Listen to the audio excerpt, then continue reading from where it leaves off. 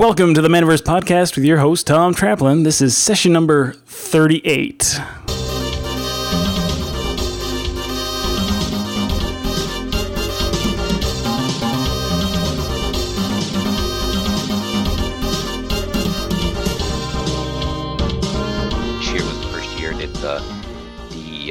Succession planning, right? What do you do when you want to retire? When had some interesting topics that they changed it around, and this year they introduced things like not so much just succession planning. I'm out, right? But okay, so you break a leg, right? How do you maintain the store while you're in the hospital, right? Who's your key person insurance, things like that I frankly didn't even know existed, right? I mean, there's this thing called a key person insurance where basically if you are out, they will pay your employees, right? So you don't have to worry about it, and they can keep the store running. Does that make sense? So, that's it for me. For me, was the seminars and the networking. Those are the two primary things I get out from going year after year after year. I mean, the first year you went, what did you get out of it, Wayne? Well, I got an affirmation that I was doing a lot of things right. I went to every seminar I could squeeze in, and the suggestions they were making, the philosophies they were teaching, like the discounting, for example.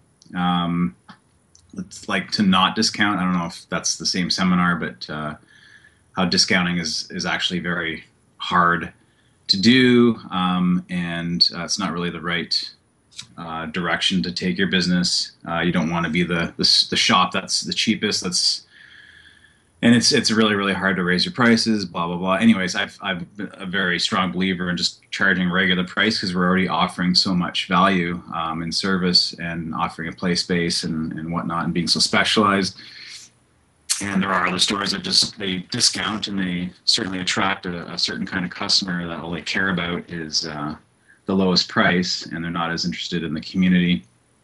But using space that's too high for product, to decorate it with cool stuff. I already did that. I have a bunch of original magic paintings, one of each color, framed above my magic stuff. I have a collection of weapons on the wall, sculpture, stuff like that. And it really made me feel like I was doing things right. It made me feel more confident. The swag was pretty good. I mean, that was the year they gave out the Fin Fang Foom purple pants for HeroClix. I just recently sold that for over $100 or something. Was the swag any good this year?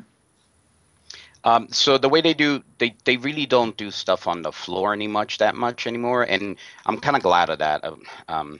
All right, so if any of my local customers listening to this, I'm sorry, but it's very annoying when we find you in there because we're just trying to do business, right? And some of these people aren't motivated by the same reasons we are. They're there because they want to talk to the publisher because they're fanboys, or they're there because, they're giving out free stuff. So a lot of that stuff has gone away from the floor intentionally. Now, what they do is they send you a box later, and you get to find out what's in the box later. So we can't speak yet to the it is better. Plus, but for you guys traveling too, right? I mean, you don't want to put this in a plane or ship it back, right? So basically Alliance, which is one of the distributors, ships the boxes out directly. You do a number of seminars, and when you get your punches basically on your card, right? Because you attended these seminars, because the real big focus with this is education, right?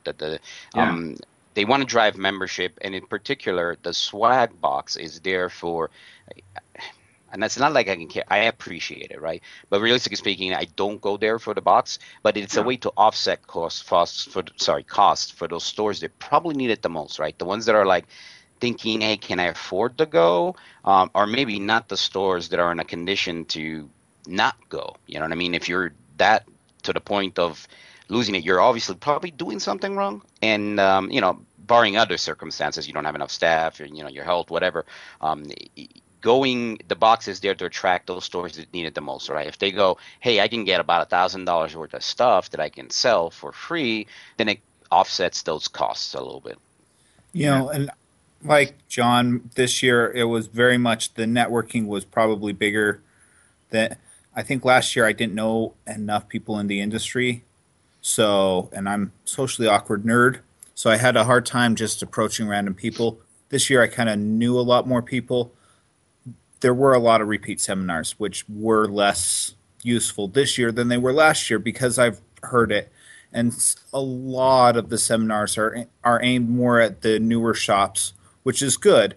And not necessarily, shops that are just 3 weeks old or 1 month old or whatnot, but shops that are in their first few years and they're still trying to get something just above the basics.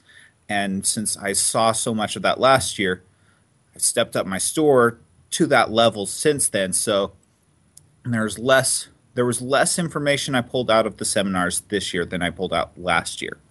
But I've I've talked with lots of different retailers. I've people that I've known online and talked through Facebook and stuff, and get to meet them in person. And then when we do our smaller private chats and whatnot, we get into more in-depth things. And just being able to get to meet these people and stuff, what we talk about goes beyond where the seminars, picks up where the seminars leave off, especially these other stores that have been here several times. We're all at least to the level that the seminars are at. So then the networking and the meeting people allows me to get even further into it. As well as I have now seen 6 shops out here, and kind of see how different stores do it, kind of get different perspectives. Vegas runs different than Portland. I went to Portland a month ago. I went and looked at all of the shops I could out there, and both areas run differently than Colorado. So seeing different perspectives, there's a synergy that kind of happens between stores that are close to each other in a way. The layout in Vegas, all these stores have all their product along all the walls and the tables in the middle. And Colorado, the back room is the game room, and the walls don't have product on them, and just little things like that change, and you get to see what works and what works better and stuff like that. I also got to meet some of the, John had a group of us here, and I got to meet a lot of the publishers too, and I got to get a little bit more in depth with these guys that are pushing their stuff, and they know how to sell their stuff, so they're teaching me highlights. They're teaching me, I learned how to do painting better. I learned how to play Drop Zone Commander better, and some stuff I'm going to be able to bring back, and micro scale improvements. I'm going to be able to push this to my customers better. So, and if I may, Wayne, one thing that has changed significantly, especially this year, the quality of the seminars in general was better, but I think finally we're starting to see just an improvement at the bottom level of the industry, which is, bottom is a negative term, but the very front lines of the industry, which is us, the retailers, right? I saw a lot less trolling, a lot less pitchforking, which is something that really happens. And unfortunately, when you're a publisher and you're in a room and somebody's heckling you, right, because you did something that they didn't want, whatever it was, you kickstarted, or you didn't select them for the regional or whatever. Not, there's a time and place for everything, and the way some of those retailers conducted themselves, in the seminars was frankly embarrassing. That is for the most part gone. So I don't think those. We'll call them trolls. Let's just say these trolls. I don't think they're gone. I think they've evolved. I mean, I genuinely believe that it's working, right? These people are stepping up their game. They're cleaning their stores. I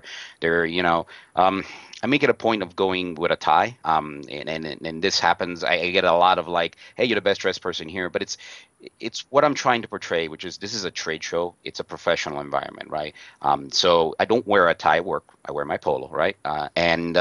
But when I go to the trade show, I just step it up a notch. And I'm just happy that this year there wasn't a lot of flip-flops and, T-shirts with holes in them, right? So I think as an industry, we're evolving, and the GAMA trade show is a big part of that, right? It teaches you how other people do stuff, and it teaches you to aspire to a better better store. So in that sense, it's absolutely invaluable, right? Right. Well, sorry, go ahead. The other side of that is, I think that especially from things like GAMA, there's a lot less to pitchfork about this year. Last year, Justin Zoran got up in the front of the WizKids Hall and it was nothing but, hey, look, you guys got to clean up your act. And instead of doing a presentation on what's coming out, he did a hour-long apology of all the things that we were in arms about, and made a bunch of promises. He listened to us. He made those changes. This year, none of those same issues are still a problem. And I think that's not. I think that one's the most extreme example, because over the last year, WizKids has done so much to make the retail store the primary, a partner in their business, and the primary way that they're making their money, and showing us that through their actions. But I think that the industry, the retailers have less to complain about, because the publishers and the distributors are listening to us, and they're making those changes.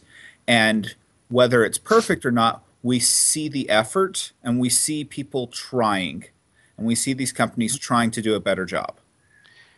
Well, and we got that from Cool Mini or Not too, right? So here's what usually packs a room at GTS, right? It's either the pitchforking, which is, hey, I got a beef with this guy, I got to be at this seminar, or it's the high profile stuff like, Asmodee North America, Fantasy Flight Games to the general public, about the new Star Wars releases or things like that. But you can expect those to be fairly bigly attended.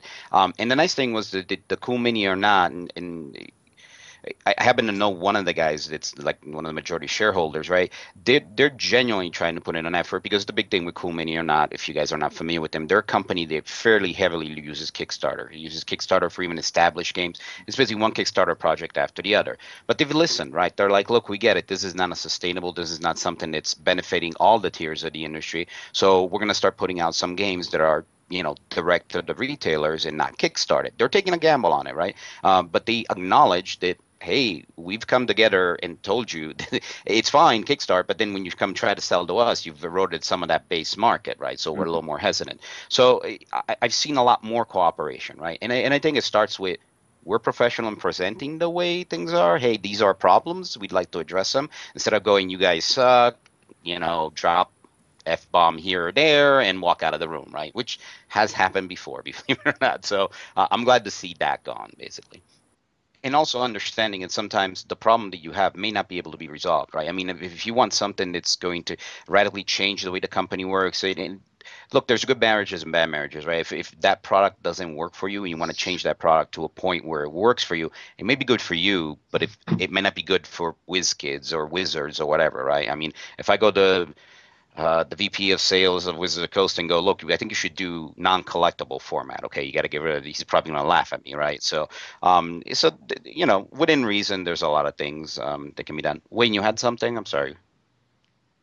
Oh, I was just going to say, like, I when I did go to the GAMA trade show that one time, I didn't get to experience the networking because I went down to Las Vegas with my girlfriend at the time. And any spare time I had, when my seminars were done, I just went back to her, and we enjoyed Las Vegas as much as we could. So I think I really missed out on the networking. And part of me was feeling, well, I'm all the way from Canada up in Toronto. What's the point of networking with people that aren't close to me or whatever? Like, I understand the value of networking. I just I downplayed it because I didn't have the opportunity. I think if I would go again, I would go myself and spend as much time as possible networking, because I think I missed out on a lot. Could you maybe share some networking successes you've had over the years, like some of your big wins? Sure. So just this year, for example, two things that I just took away, and these just happened literally. They had nothing. It was, we were loitering in the hall, and we just got to talking. We're going to be changing our incorporation from an LLC to a C corp, because I haven't talked to Gordon. Gordon is the owner of, and forgive me, Gordon, but I don't remember his last name. Anyways, he's also no, he's the owner of the. That's another good source of information and knowledge, by all means. No, Board Game Barrister is Ugar? I believe so. Yeah, I don't know 100% the spell. But anyways,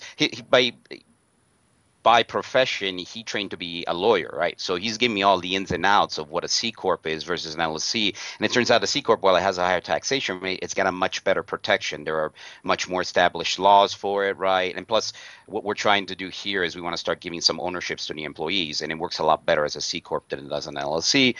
Again, we were just literally just chatting over a cup of coffee, right? And how's your store going? How's this? And he was like, well, I'm about to change to a C Corp, why, et cetera, et cetera. The other one was I spent a lot of time with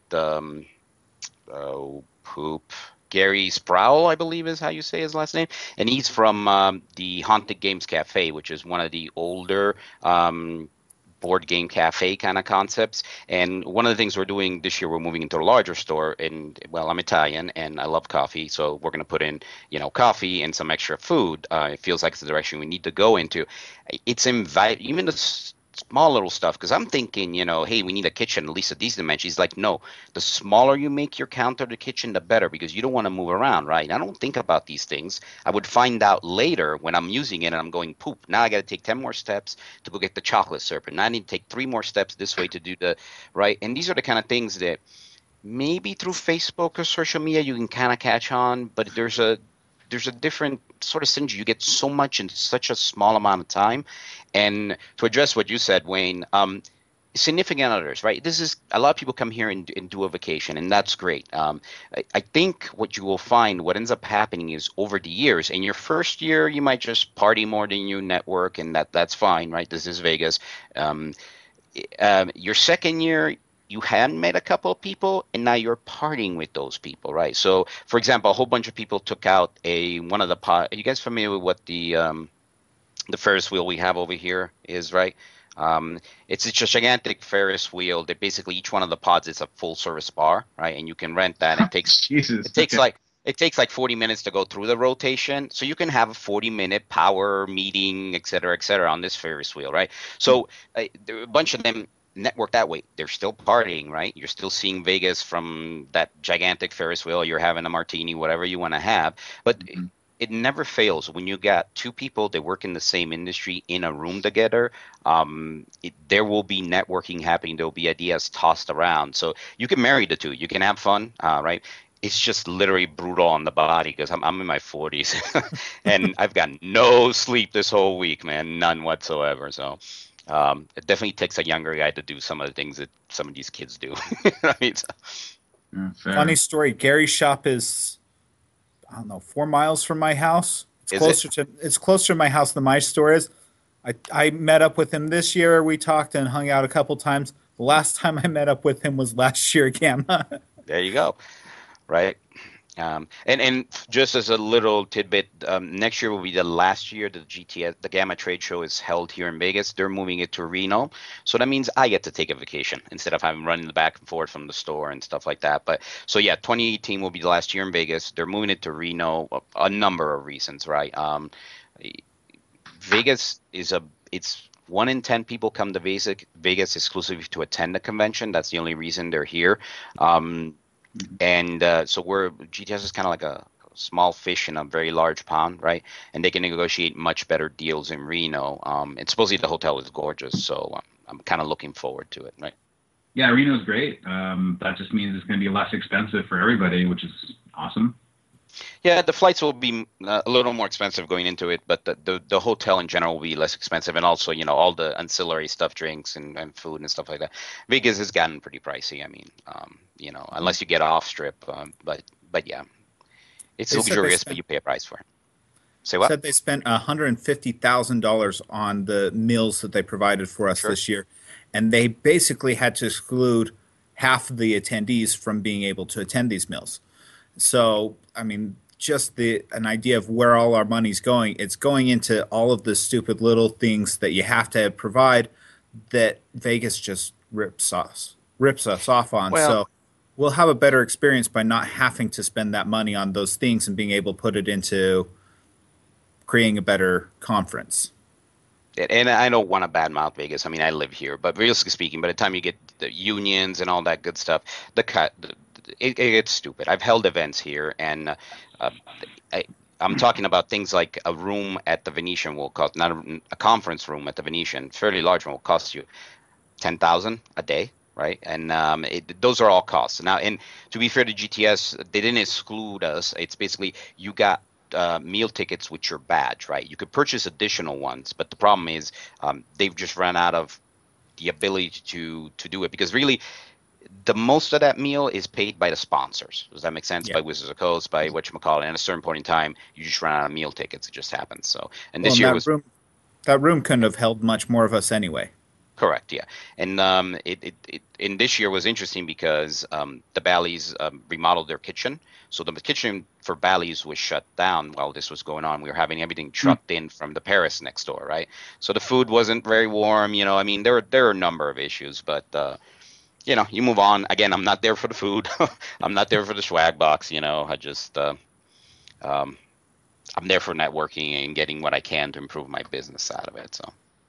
So for me, my costs are probably a lot higher than some of the other stores because this year I really wanted to drive around and see the shops and stuff. So I'm here. I'm still in Vegas. You know, the show ended Friday. The major stuff ended Thursday. So a lot of these shops were able to, you know, they came in on Monday, they left on Thursday. I'm here through the weekend, which weekend rates at the hotel are a lot higher. I also have spent a couple $100 in cab fares getting around the city, checking out all the places and stuff. I'm going to be in this just over $2,000 for the trip, and that includes the hotel and the plane and all of the other little things. That does include the food that I've bought while I'm out here. You know, when we go to these networking things, sometimes we end up at cheap places, sometimes not so much. You could do it for half that easily. And for us, even though we are here, right? I mean, we have to double staff the store. There's people at the convention. There's people, you know, excuse me while I get Archimedes out of the shot here. So we do have still there's rising costs, right? I mean, you're staffing the store. We make it a point not to close the store at all. I mean, let's face it, I'm greedy and I like the sales, right? But for some stores, they have to shut down the store. And that's a difficult debate, right? I mean, you are losing income. You are potentially putting your customers in the hands of a competitor for that week that you're gone, right? I mean, it runs Monday through Friday, but if you're one of those stores that has magic events just about every night or events every night, right? If you're not there and somebody else isn't there for you, those events are not happening. So there's those hidden costs. But for us, when it was a traveling show, when we were going to like, you know, places like New Orleans, it really depended on where it was, right? Vegas is a lot cheaper to fly into and stuff like that. But I would say since we send each one of our employees, some more like our management staff, as they're more during seminars and then the trade floor, but we try to make sure that each one of our employees gets a chance on the trade floor. It lets them put a face behind, you know, the people that make the product. They do a lot of demos there too. So for me, could care less about the demo, right? I don't need that. I can learn the game when it shows up or by watching the video or whatever not. But for these guys, it's a great opportunity to do it with the manufacturer, maybe learn how to do a demo, right? So I'd say we easily cost the badges.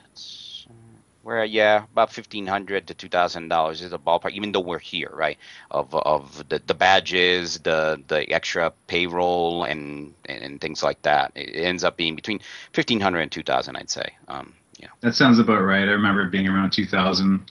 Well, we also saw some Cirque du Soleil shows too. So right.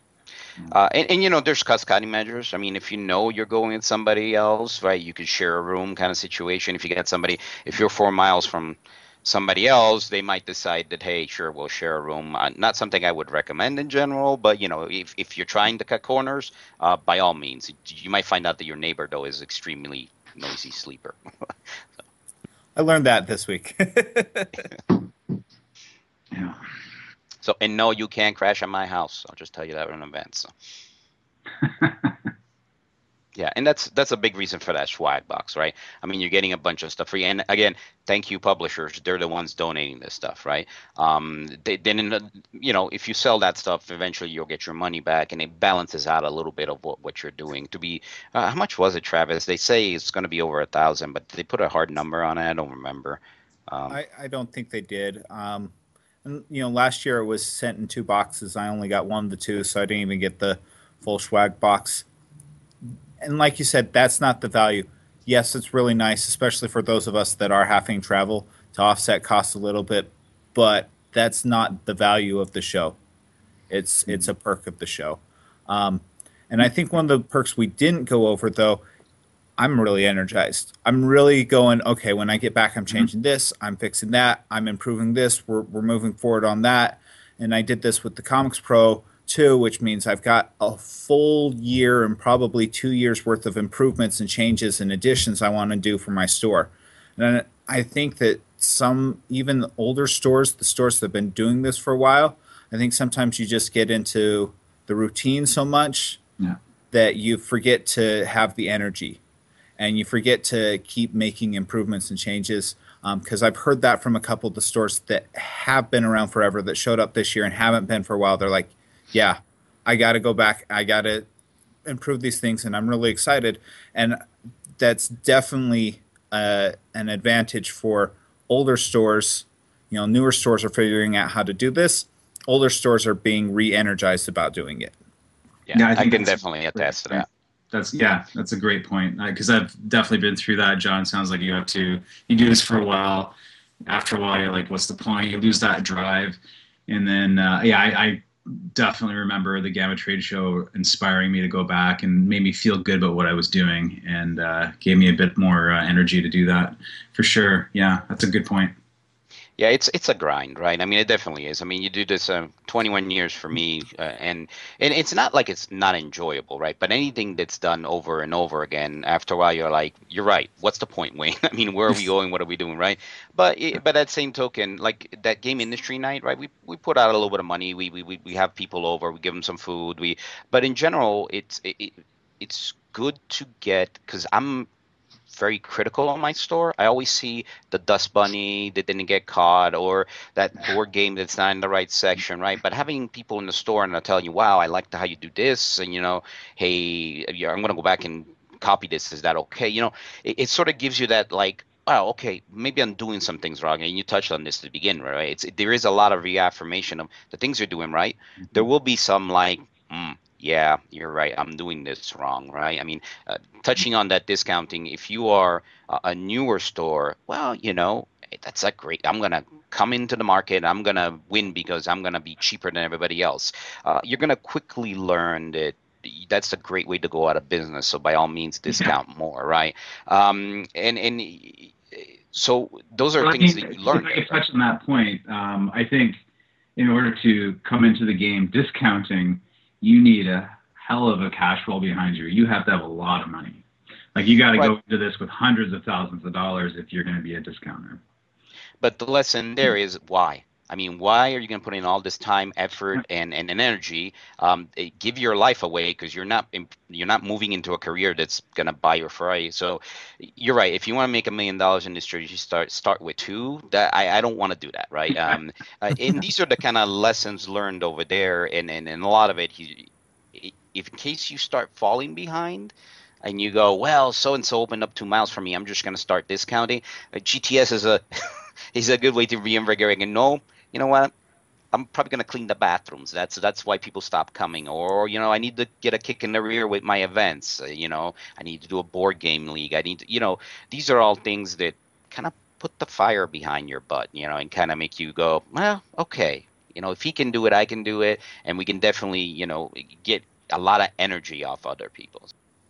And I'm going to go back to the struggling store. If you're that struggling store, if you have to close down for a week, but really try to make it, because it's especially when you're struggling, right? That's when you get in that horrible, horrible slump of like, man, nothing I do works, I suck, et cetera, right? It's easy to fall in that sort of depressive trap. I think you wrote an article on this, didn't you, Thomas, on the nihilism, right? It's hard. It's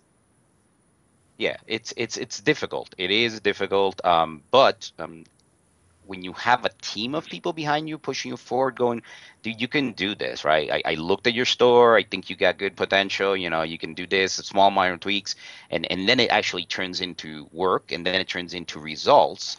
It's those results that really drive you forward. And the next year, there's a good possibility by the time you get to 11 months later, you're kind of like, man, I'm feeling that pressure again, and that GTS coming up kind of reinvigorates you.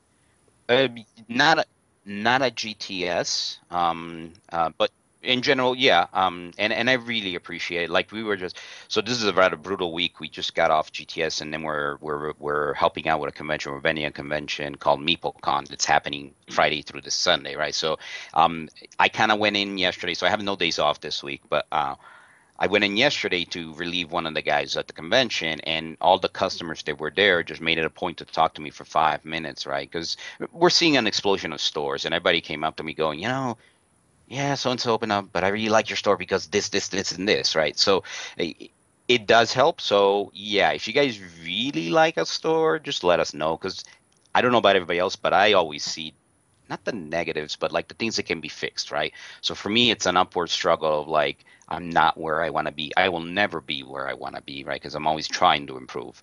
But every once in a while, good reinforcements from the customers, and yes, we do get it, so we appreciate it. Yeah.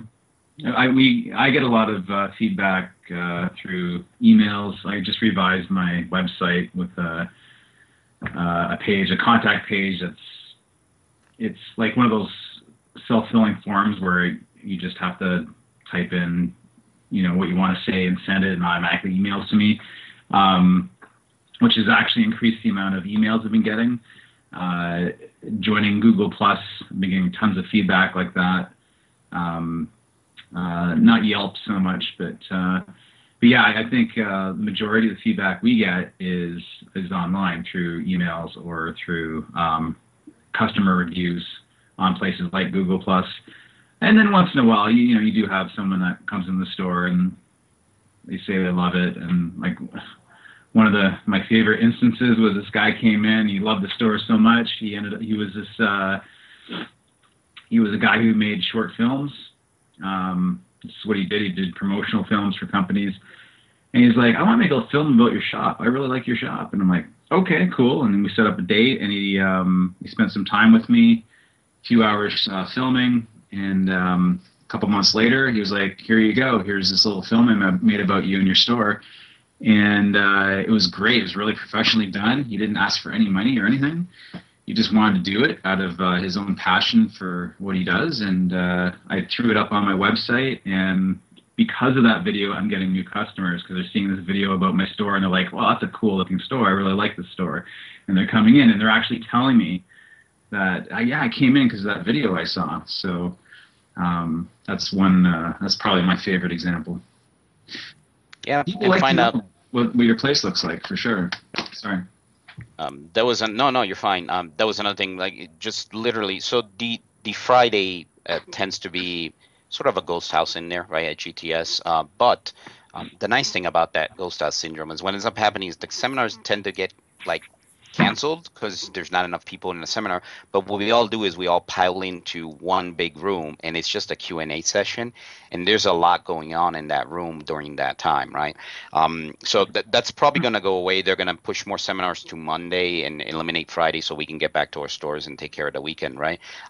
But as an idea of what happens there, the legal counsel for GAMA, for the Game Manufacturers Association, happened to be in the room. And I have now a point of contact that he's like, I can't be a lawyer, but I can put you in the right direction for when because I don't know these things. Like, hey, if I want to do employee stock options, where do I go, right? I mean, do I talk to my accountant? Do I talk to a lawyer? Which type of lawyer, right? And he's like, yeah, I can send you that information, right? And then he was in the room and he was talking about things with the Q&A, and it just happened to be that I'm like, hey, I need a lawyer, right? I need not so much we do have a lawyer for us, but he only handles business law, right? So he doesn't do a lot of the other things that sometimes we need to do. So, and that's an area I probably feel a bit excluded from coming from Canada because your laws are different than ours. Sure. Unless they had some guest from Canada, but I don't think they would bring someone in for such a small market because I think they are mostly businesses. These are mostly stores from the United States. Although I'm curious to know just how many international stores come to GAMA. It's I think it's growing, and it's sort of not a growing. I won't call it concern, but something that they need to address because a lot of these programs, right? They present the ASMO play. Oh, not in Canada. Oh, just in the U.S., right? So I do hear that. Hey, when you're gonna get this? I'm seeing more than I have, and I don't know if like transportation's gotten cheaper or stores have gotten richer and they're able to come from further away.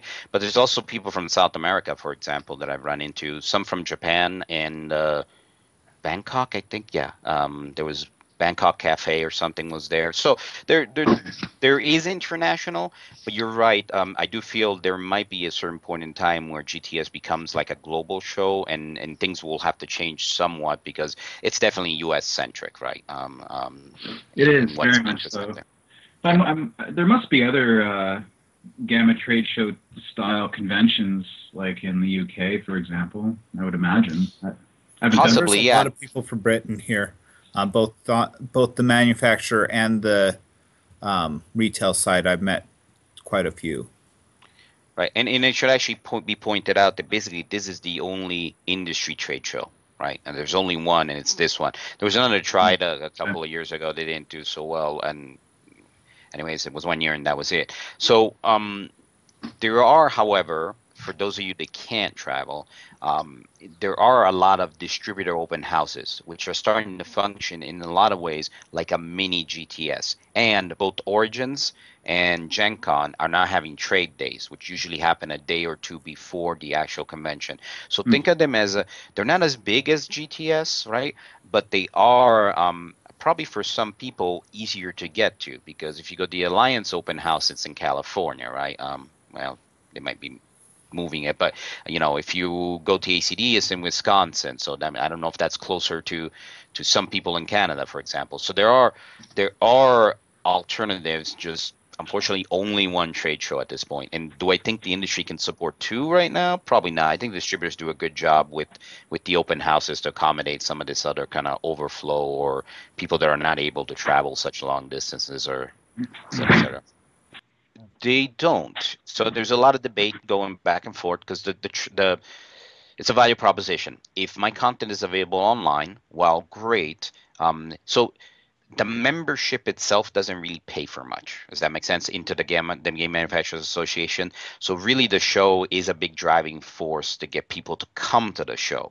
So if you start putting all the seminars, all that stuff online, then why would you come to the show, right? And I've also argued, like, look, I don't need a trade floor, right? I don't need all these beautiful booths. I'm just happy sitting in a room and conferencing with people, right? But the reality is that trade show, that trade floor, pays for a big bulk of the discounts on the hotel rooms, et cetera, right? So it's just kind of like Bally's is not just going to rent you a conference room. It's going to cost you $1 billion versus like having that huge space means that in general you can negotiate it a little bit better. But a lot of the funding for that comes from the publishers, and the value for them is to be able to network and talk to the retailers or to themselves, right? So if you take that away and it's just an online thing, then I would say the show would probably disintegrate. So, and for a while there, they were recording some of these shows, and now I can't remember what the name of that podcast was. I'll have to send it to you when I get it, Thomas, so you can put it in the footnotes if you want. But in that sort of sees now, there's some talk about putting like snippets of them as a teaser, right? Does that make sense? So people can see, oh wow, I really liked this 5 minutes of the presentation, and next year I want to go for the full hour. So, right, yeah, and it's something that we can bring to the board and go. So, and it's interesting because there's also sort of how the bylaws are written. You can't do so you are buying a membership within the Game Manufacturers Association, right? You happen to get the ticket to Origins and GTS is a perk of being a GAMA member, right? So they can't discount the entry into the show because you have to pay that membership. And you're getting these. It's the way the bylaws are set up. Will they ever change that? I don't know. But it's more than just because one of the proposals is like, hey, it's amazing to me every year there's this huge gigantic line for people registering at the door. And in this day and age with the internet, right, I don't understand why that is. So one idea was, what if you offer a discount if you pre-register? And they can't do that. It's a membership into the organization, which is a set cost. And the perk is you get a free ticket to go to GTS. So. That one, they just needed to let people know. Like, I just pulled up the email they sent me on my cell phone and scanned my cell phone at the quick line. It took 3 seconds while everybody was standing there in line because I pre-registered on my phone as I walked up to it, scanned it, and grabbed my tickets. And it's just something that everybody had the technology to do and nobody took the time to do. And I'm gonna go with having talked to a couple of retailers over the years. The problem is we're also a very mixed bag, right? There are some retailers that still tell me, "Hey, I don't own a computer to run the store or whatever," and that's fine. I understand it. Or there was a gentleman in one of the seminars going, "Well, I don't have that information you're looking for, but email me and I will send it to you." That's what the presenter said, and the gentleman said, "Well, I don't have email," and I'm not sure how you operate your store that way, but there's mixed bags, and so I don't know. So that might be a good on-top market, the Amish country. You'll still have wood games and. There you go. But that's also brings up another thing. When you come here and you get to see how other stores do it, when you do start falling behind, because really if you're not running with email, you're behind. And you get to see how much of a consequence that can be. You get to talk with other stores and you get to see how efficient and more productive and more, successful you get to be by embracing all these technologies. The big one that they pushed was point of sale system. So many stores are running without point of sale system. John, I went to one of your competitors who didn't even have a card swipe. He had just his cell phone that he's typing in SKUs on his cell phone. It took him 15 minutes to check somebody out. And it's just like, what are you doing here? Like, you have limited your number of customers that can actually purchase something from you to 6 an hour at most. And so being able to get to these conferences and seeing these people that are doing well, and you're like, well, what are you doing that I'm not? And if step one is, well, I have the computer that I can actually communicate with the 21st century with, or the big one, like I said, the point of sale system that tracks my inventory, that tells me how long the dead product's been on my shelf, that helps me place reorders, helps me determine if this is a product that I see moving all the time, but it's just because I'm the one pushing it, or if it's actually moving all the time and my employees are selling it too, what things should I be actually spending money to restock, and which things can I let go to make room for something better. And so you get to see just how much better all of this stuff is. Well, and it's also a matter of education. A lot of people might think this is too expensive, but I mean, nowadays you can get a free Square reader, right? I mean, it's fine. If you're still going to use your phone, that's fine, but you can still use a Square reader, which is free, and just swipe that card. Don't type it by hand, So, yeah, we're different. We're all a little different, but there's a lot to be learned by, like, maybe this is not as hard as you think to implement. Maybe this is, or it is important, right? It's something that is actually important to your business. You might not think about it, but there's a reason why person B didn't show up in your store. I mean, I'm pretty spoiled. I don't go anywhere where they don't take credit cards, right? I just don't. This whole cash only, I don't carry cash anymore. It's a lot easier at the end of the year to track everything through a credit card. So, there's a couple of donut shops here in town that are awesome. I don't go there because they don't take a card, right? Well, and he was taking the card, but he didn't have barcode scanners, so he's typing in this thing. He's using the Square thing, but he's got to type in this 12-digit. Oh, the actual barcode. SKU, the actual item itself. I understand. Okay, sorry. That's interesting. I don't have a point of sale system, and that might be unusual for somebody that's been in business for 12 years, but I've always been wary of locking into a software that I would have to, like, from our understanding, it's thousands of dollars to start, at least here in Canada, and then you have this monthly subscription and you're locked in, and like, as long as you want to use the software, and you have to, if you want to keep using it for your store, you have to keep paying them. And I've always been a bit shy to committing to a company like that, because I don't like the idea of being locked in, and I've our store is kind of old school. We're brick and mortar. We don't do online sales. Our website is just all about us and the games we sell and the events that we run, most importantly. It sort of gives us a unique presence in the largest city in Canada, that we are old school brick and mortar. But yeah, I mean, I just use Excel spreadsheets for my inventory. I literally have sales binders where instead of scanning a code, we just flip to like the board game section and write the title of the board game. And then afterwards, I'll update my Excel inventory. And that's been working fine for me. And I'm having trouble seeing the benefits of going to a POS system, just because, I mean, the same errors I could make by doing this manually, they could be just as easily made with a POS system. And I think it would be harder to actually track the mistakes you make in the POS system, you know, by scanning a barcode twice by accident, by, you know, scanning something and then they didn't want it, so you have to put it back into your system, and, you know, and employees might forget or whatnot. Yeah, maybe I just need to take the dive. I don't know. I guess I just need to be convinced that POS system.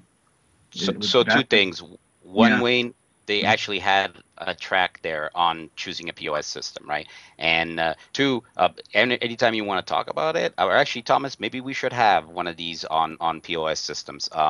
There's options. You don't have to go to subscription model. You can pay for a one-time kind of thing. Matter of fact, things like Square, you have free options. You have free.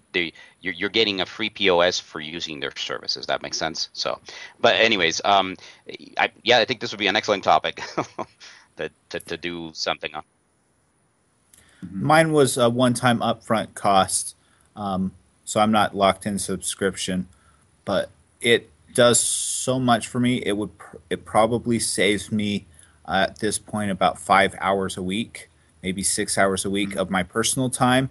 And that's not counting what things I'd have to move to an employee. So, yeah. But anyways, back to GTS. It was they are, and it's something that we are actually, after talking to them, considering. We moved away from being just a single store a long time ago, and it is definitely, I wouldn't call it a weakness, but we're trying to simplify the method. Right now, you got to have an employee do your buy list, you know, et cetera, et cetera. And one of the things that TCG Player offers is a way to sort of do some aggregates and things like that, right? And then third-party selling. So works in a similar way that you would sell on eBay or on Amazon, right? Where you basically, what's interesting is they'll fulfill your order from their inventory, and then you ship them the cards to them, right? So instead of doing 500 shipments to 500 different people, you're putting all your stuff that you sold that week into a box and sending one shipment to them, because they've already filled it out of their inventory and you're replacing their inventory, basically. So I don't know all the nitty gritty, but yeah, it was worth attending, definitely.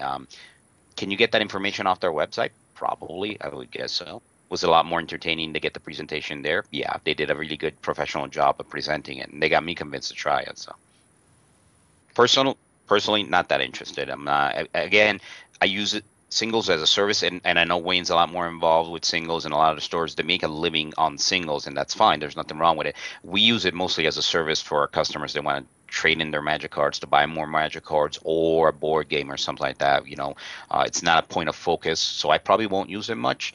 But I would imagine it's a good source of singles for if you're moving a lot of singles to replenish your inventory. I would guess. I don't know.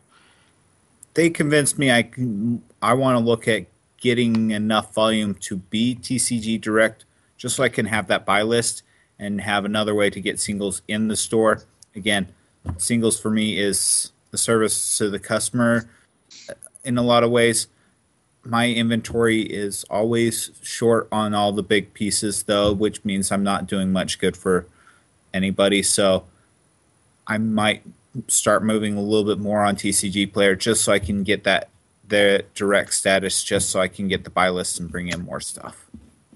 So, and for those of you when we were talking about, the buy list is basically another acquisition method, right? You're able to basically purchase singles through TCG Player for your inventory in your store, basically.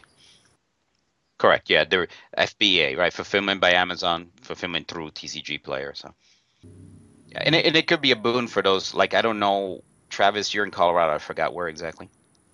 Greeley. Okay, so I don't know the population, but like it could be a problem for stores that don't have a large Magic community bringing them cards to buy, right? It's kind of hard to do that, even if you're selling on eBay, if you don't have a way to acquire those cards, right? Short of you're busting open sets, I get that, but you're not going to bust open a legacy set. You know what I mean? So Yeah. Yeah, we're under 100,000 people. So there's a limit to what comes in. right. And Wayne, you're a Magic hub in your area, right? Well, I mean, we're not. I guess we're one of the bigger players, but we're certainly not on the same scale as 401 Games or Face to Face Games, who are two titans in the city, and they're competing, a lot with each other, and they're buying their buy list prices are 60 to 75% cash for their cards right now, and I've sort of taken a step back and concentrated on the casual Magic community and market, because those two are just, they're competing so much that it's not really worth me to fight to get in there in that market. Understood. So, yeah. And we don't rely on Magic at all. Like I think what gives us the most money right now is Warhammer 40K, because we trade in used Warhammer. I basically had this idea at one point where, I'm like, why do we just trade in Magic cards? And so I started trading in board games, Warhammer. Anyways, the Warhammer 40K turned out to be a big hit, because people will trade it in cheap, which allows us to sell it cheap, and then people are coming in every week to see what's new in the bins, all the used stuff, and what can they buy half price used. And I guess I'm kind of going off topic a bit, getting into diversification, but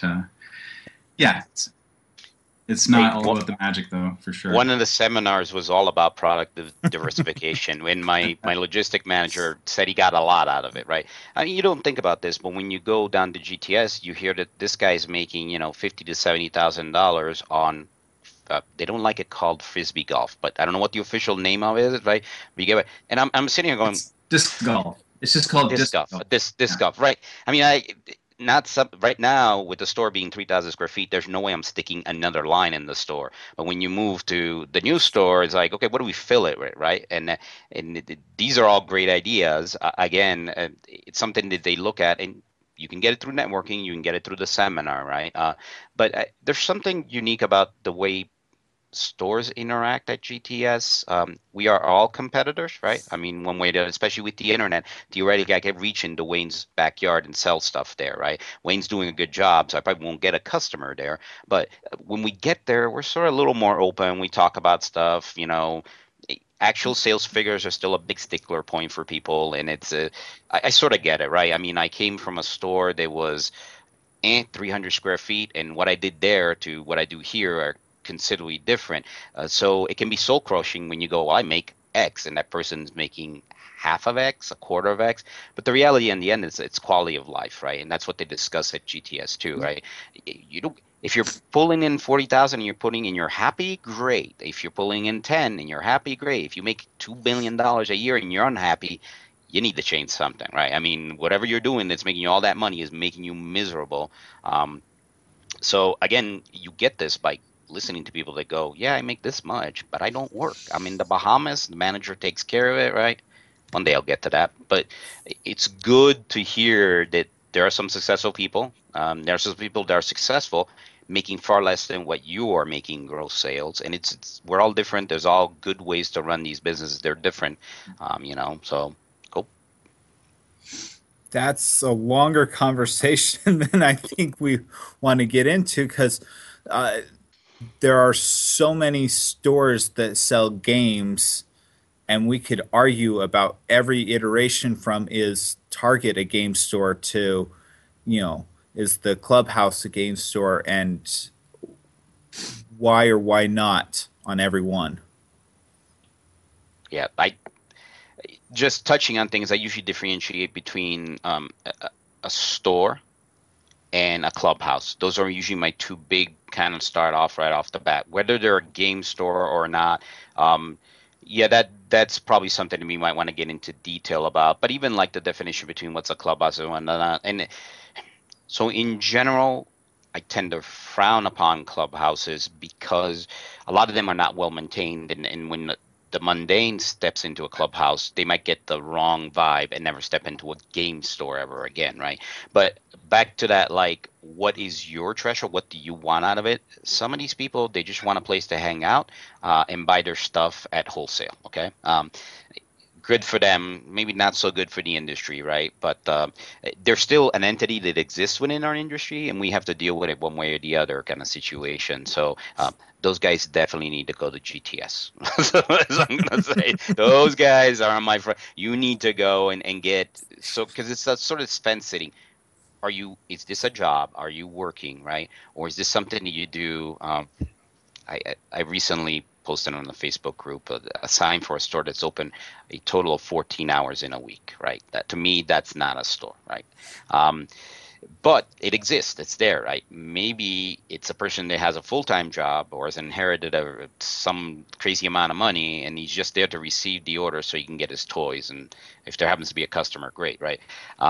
Those are the people I'd like to see attend GTS to kind of go, well, I need to get out or step up my game. One of those two things, you know. So.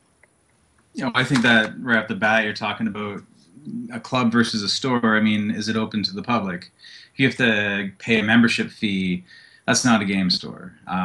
You should be open to the public. Anybody should be able to walk into your doors, be greeted warmly if you're really a friendly neighborhood local game store.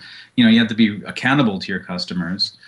Whether you have a game room or not, I think a game room, dedicated game space, definitely makes a local game store a better local game store. I think that means they're more invested in the community, and they become more of a destination.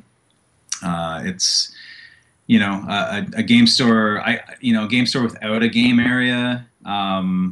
It's hard to even think of an example in Toronto of a game store without a game area that would be considered a local game store, a friendly local game store.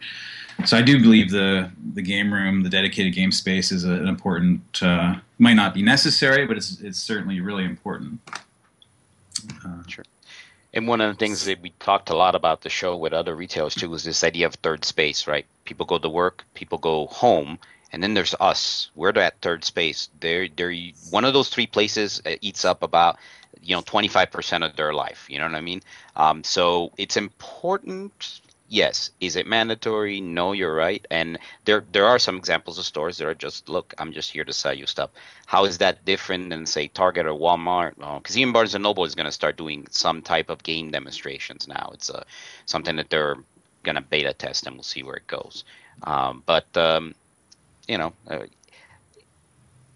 I try to keep an open mind. And understand that everybody's different. So when I'm talking to somebody at GTS, I'm curious to know, how does your store work, right? How does it work? How are you? Okay, great. So maybe there is a possibility of opening up a mall store that's 1,300 square feet, and all it's doing is it's got one little demo table, right? And that, if that, and they're just putting out not my model, not how I would want to do it. But maybe if I want to open up a second store, that's what it looks like. You know what I mean? I have an event center. Do I need another event center, across the city? So, but again, these are things that tend to be just like we're doing here, tend to be discussed at length at GTS and inside and outside of the seminar rooms, right? And I wonder what product mix you can or should have to be still a game store. I brought up Target. Target sells games. It's what, 2% of their business, 1% of their business. I see, though, some comic stores. There are comics and collectibles with a little bit of games, and games may make up 20% of what they do.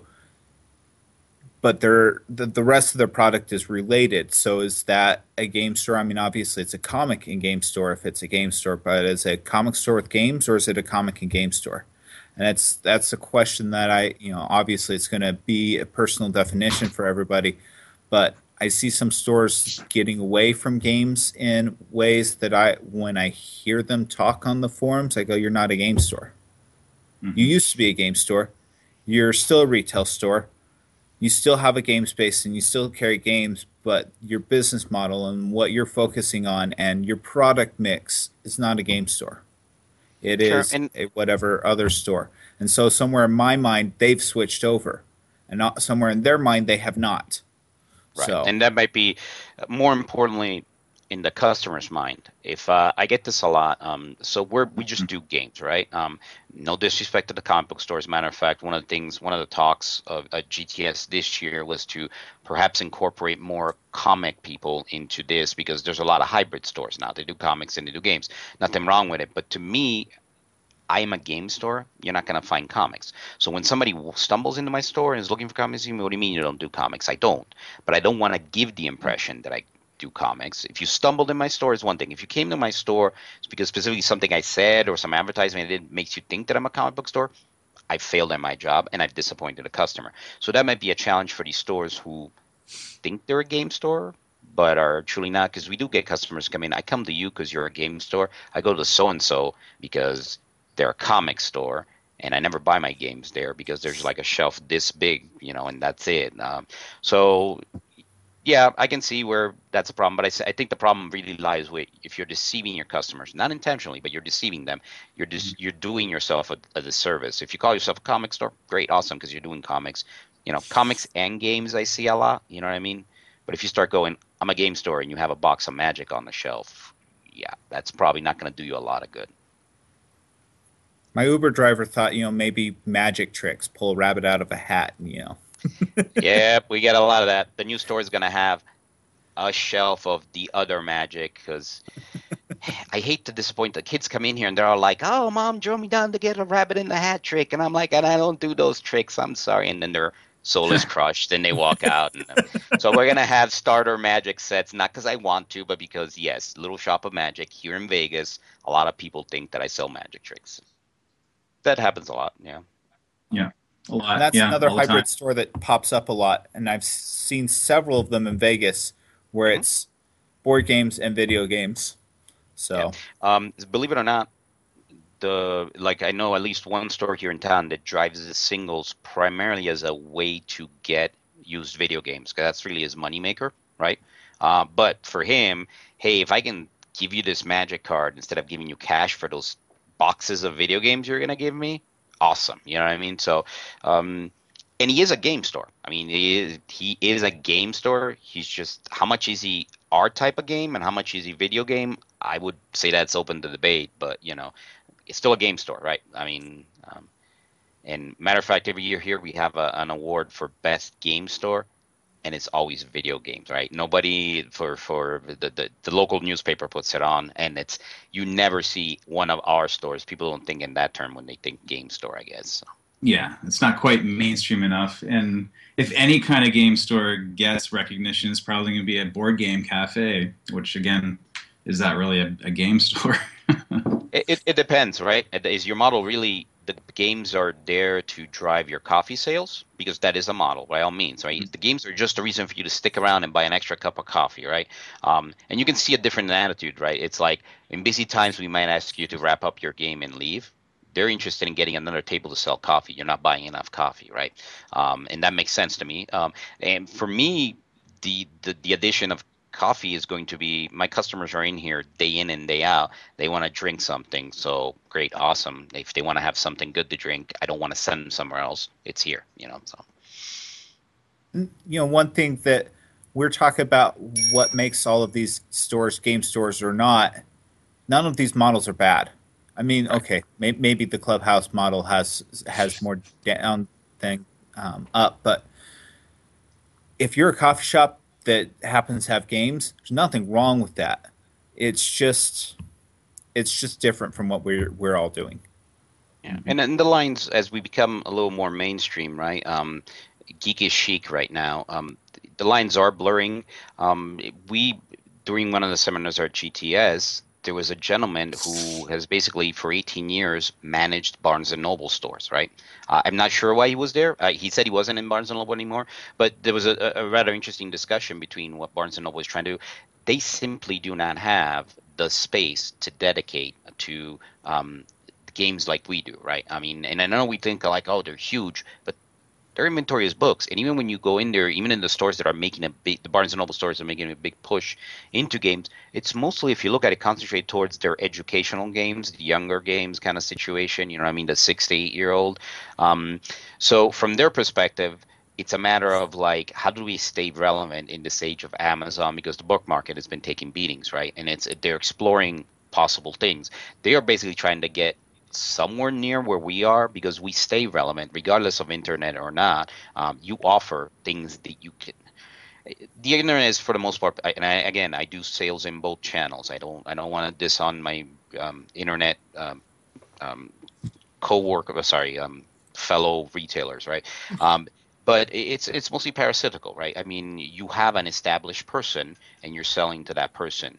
You can put on a convention, you can sponsor things, but realistically speaking, what's driving the new recruitment is the brick and mortar stores. And we do it through these services that you cannot really do anywhere else, and we do it in such unique ways, all of us, right? It could be because you're a coffee house selling coffee and you have board games and all of a sudden people start getting interested. It could be that you're offering a system for people to trade in their 40K that they don't want. It all works, and hopefully it works well without, stepping under people's toes, and it creates this ecosystem that creates customers and keeps us all alive, right? Yeah. There's another type of game club too we didn't really touch upon. And these are the officially sanctioned clubs that you see in universities. I know the University of Toronto has a huge Magic club. And that actually directly impacted my store. I lost customers because they were like getting product at cost and they were running their own events. And but that's probably overall, like you were saying, good for the overall economy that they have this community right there at the university, which is a great recruitment kind of area, and they're probably bringing in more Magic players because of it. And hopefully they look for their local game store, their friendly local game store, and hopefully they find dueling grounds. But yeah. Well, that's kind of interesting because here in the United States, actually, both Wizards and like GW tend to send the clubs to us. They go partner with a store, see what you can work out with a store. Okay. Mm-hmm. Yeah, so they go, I get that a lot. It's like, hey, I want to start a game club. All right, yeah, we can get you a bit of a discount for your starting kind of like board games that you need for your club and things like that, And it's always, you got to be careful because some of this, you want to start a game store, a board game club or a Magic club. I get a lot of that maybe the intent is there, but then it never really finalizes, right? So I'm not going to really be engaging with all these people, but a couple that have done it, it's been successful and it's worked out for us. So I don't know if things work different in Canada as far as Wizards, but I'd be surprised if they didn't go, well, have you talked to Dueling Grounds, see if you can do something with them? So, it brings up something interesting though. This was not the only business I looked at opening. When I looked at opening business, I actually looked at a couple of things. I looked at a clothing store a little bit. I've had a jewelry business before. There's not a big barrier to entry, and none of these distributors really provide any. Some of the industries that I looked at, you had to have a business plan that said X, or you had to already be in business, or you were doing X amount of dollars a year before you could bring in their product. And you had to meet these requirements as far as, how you were set up. Your retail space had to meet so many requirements.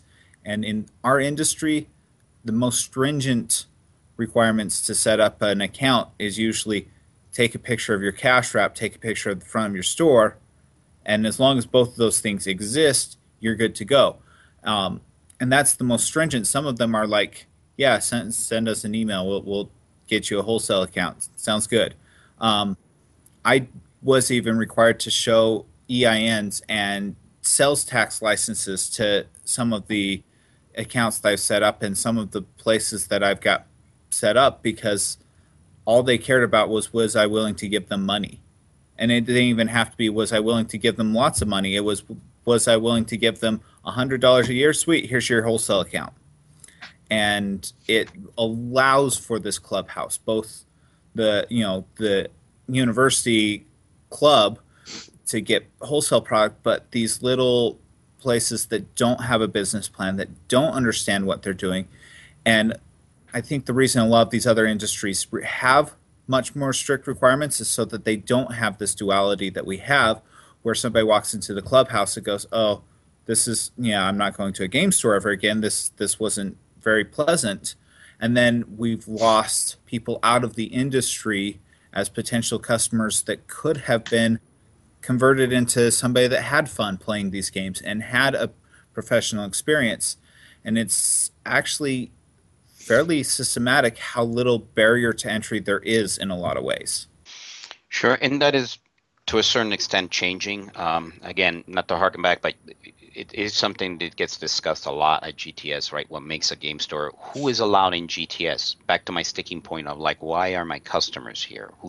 When I see an end user, right, like an actual player versus store owner wearing some store owner's badge, it's very disruptive to what we're doing there, which is trying to make our industry better, right?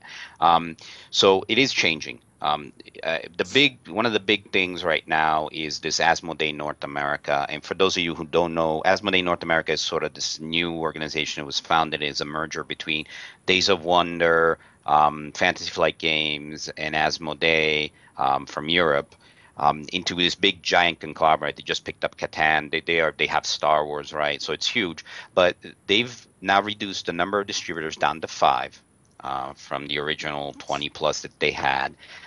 They've done this in an attempt to try to curb some of this behavior, because there's what you said, which is like you can sign up. You don't even need to. Some of them don't even require a business license or a picture. Just like, oh, sure, okay, I'll sell you a product. But the other problem is some of the distributors have back doors to the internet. So you're a distributor, you're getting better pricing, and you happen to have a website under a different name that sells at massive discounts, right? So there are steps that are being done. Hopefully sooner rather than later. And it's not that I want to stop people from entering this. I want people to enter this after careful thought and consideration of going, this is what I want to do to make a living. And in order to do that, I need to present myself in a certain way. And I need to do things in a certain way that is, A, not toxic to the community, B, not toxic to the other stores around me, and C, not toxic to the industry as a whole, right? Because if you are toxic to that industry, it won't be around in 20 years. And I've been doing it for 21 years. I'd like to do it for another 20 years, and then hopefully I'll retire. We'll see what happens. But you get what I'm getting at? It's kind of like low barrier to entry right now is a big sticking point for the industry. And it's something that is changing, and hopefully it changes faster because there's more and more stores coming on board. It's great. It's awesome. There's a store in every neighborhood. The problem with that is if they're not good stores, they're not going to survive very long. And what the damage they do while they go out is really, really bad. So. Yeah, you shouldn't be going into this thinking it's like a hobby. This is definitely a lot of hard work in a career. Or because Wayne makes $1 million and Travis is driving in a limo, you're going to be able to do the same thing, right? I mean, it's tough, guys. It's tough. It's fun. It's a lot of fun, but it is hard work. And on top of that, it's no longer your hobby, right? It's something that you have to do. Yeah. And back to that grind, right? You will play less games when you open a game store. That's the first hard reality I came across. But going back to the limiting the distributors, saying the Asmodee merger brought it from 20 distributors to 5 or whatever.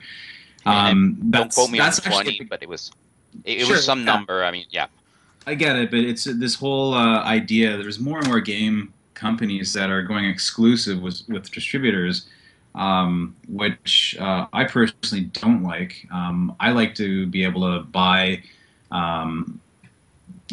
Settlers of Catan, for example, from a number of different locations. Because if you don't have more than one source for something, when that source is gone, then you're out of luck. When you have multiple distributors, You can put in multiple orders and say if they're short shipped, you order 10, you can only get 5, which happens a lot with one of our distributors that has a lot of exclusive stuff. Like Lion Rampant here in Hamilton, close to Toronto, they're exclusive with Fantasy Flight. So when the new Star Wars X-Wing ships come out, I put in my order. Sorry, guys. I get short shipped because there's so many other stores trying to order, and this is the only place to get them, and they're just not able to meet the needs of everybody. So there's certainly. John, you've got someone knocking at your door. Okay. Excuse me for 1 second, guys. I'll be right back. Oh, you can see John. You can see his store. I'm in his shop right now. Oh, we're both at the same place right now. Video, so okay. Yeah. So yeah. I definitely have a problem with this exclusive distribution stuff, just because it does make it harder to get things. And when things run out, then there's no distributor C, D, E, and F you can try. Well, exclusive is bad. The comic industry has to deal with that. We are limited to Diamond, who is owned by the same company that owns Alliance. And to see how much better Alliance is than Diamond, it's clearly not just the company. It's when we have issues, we don't get to go somewhere else. Mm-hmm. Exclusive to one, if it's a king-making decision, is problematic. But having limited number of distribution channels instead of 1,000, having just a few, and I've heard that Canada has fewer choices for most of these things anyway. Yeah. So Absolutely. If they get cut out a number, then it causes issues. But there are some distributors that cause more issues than they help. They contribute to this clubhouse mentality. They make things. They hold back good product so that they can allocate it later, so that they can make you jump through hoops.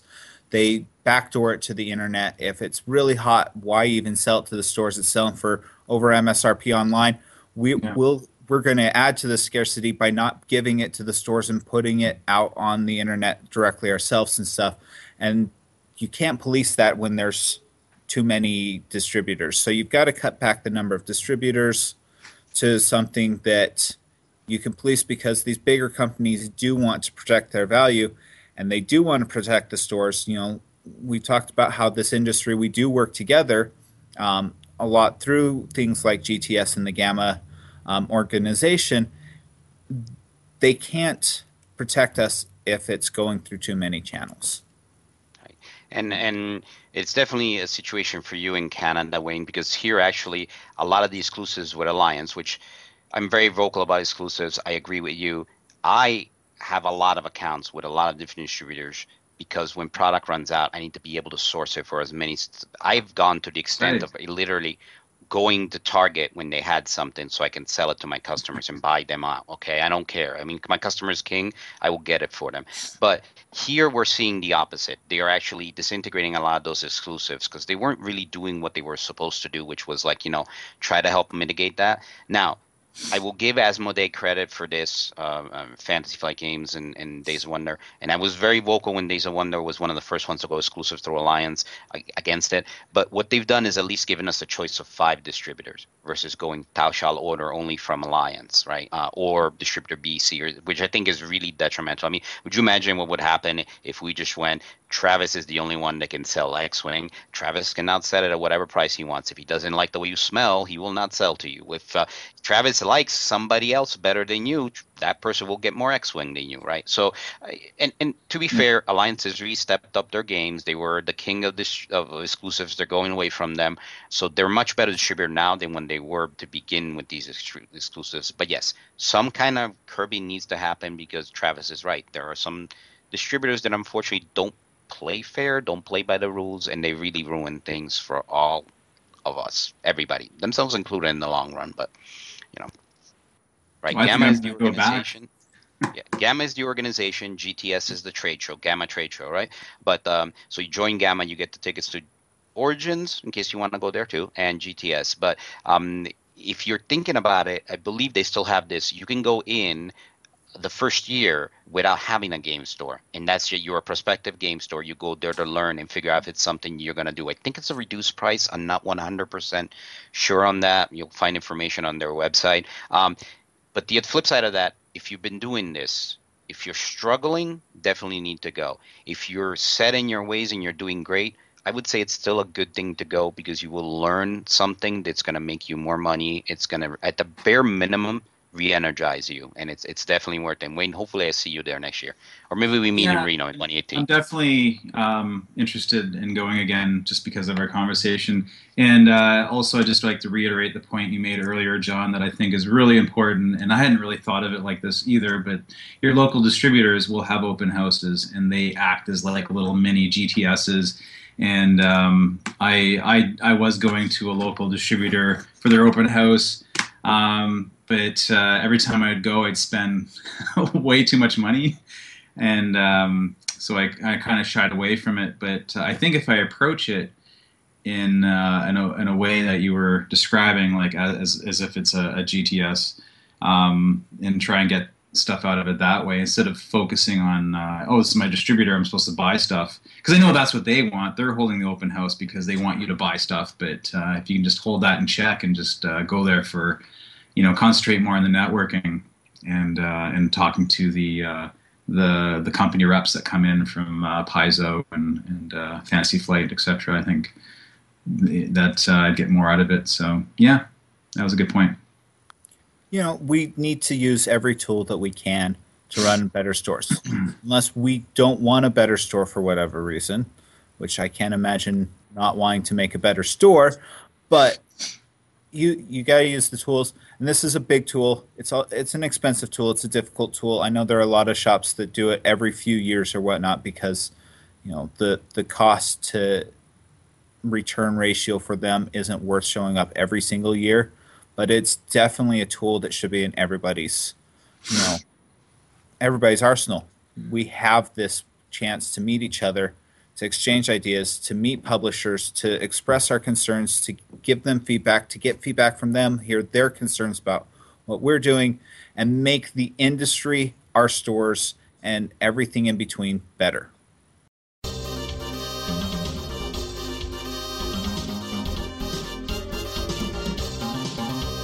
All right, thanks for tuning in to another episode of the Manaverse Podcast. I also want to thank John Coviello, Wayne Middlestead, and Travis Perry for taking the time out of their day, sharing their insights into the game business with us.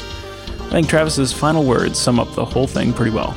If you have any questions or topics you think me and the guys should tackle, send them to me on Twitter. My handle is @TomTraplin. Or if you just want to chat, Twitter is good for that too. Also, be sure to jump on Facebook and say hi to my esteemed co-hosts, like their pages, and show them some love. Until next time, as always, thanks for listening.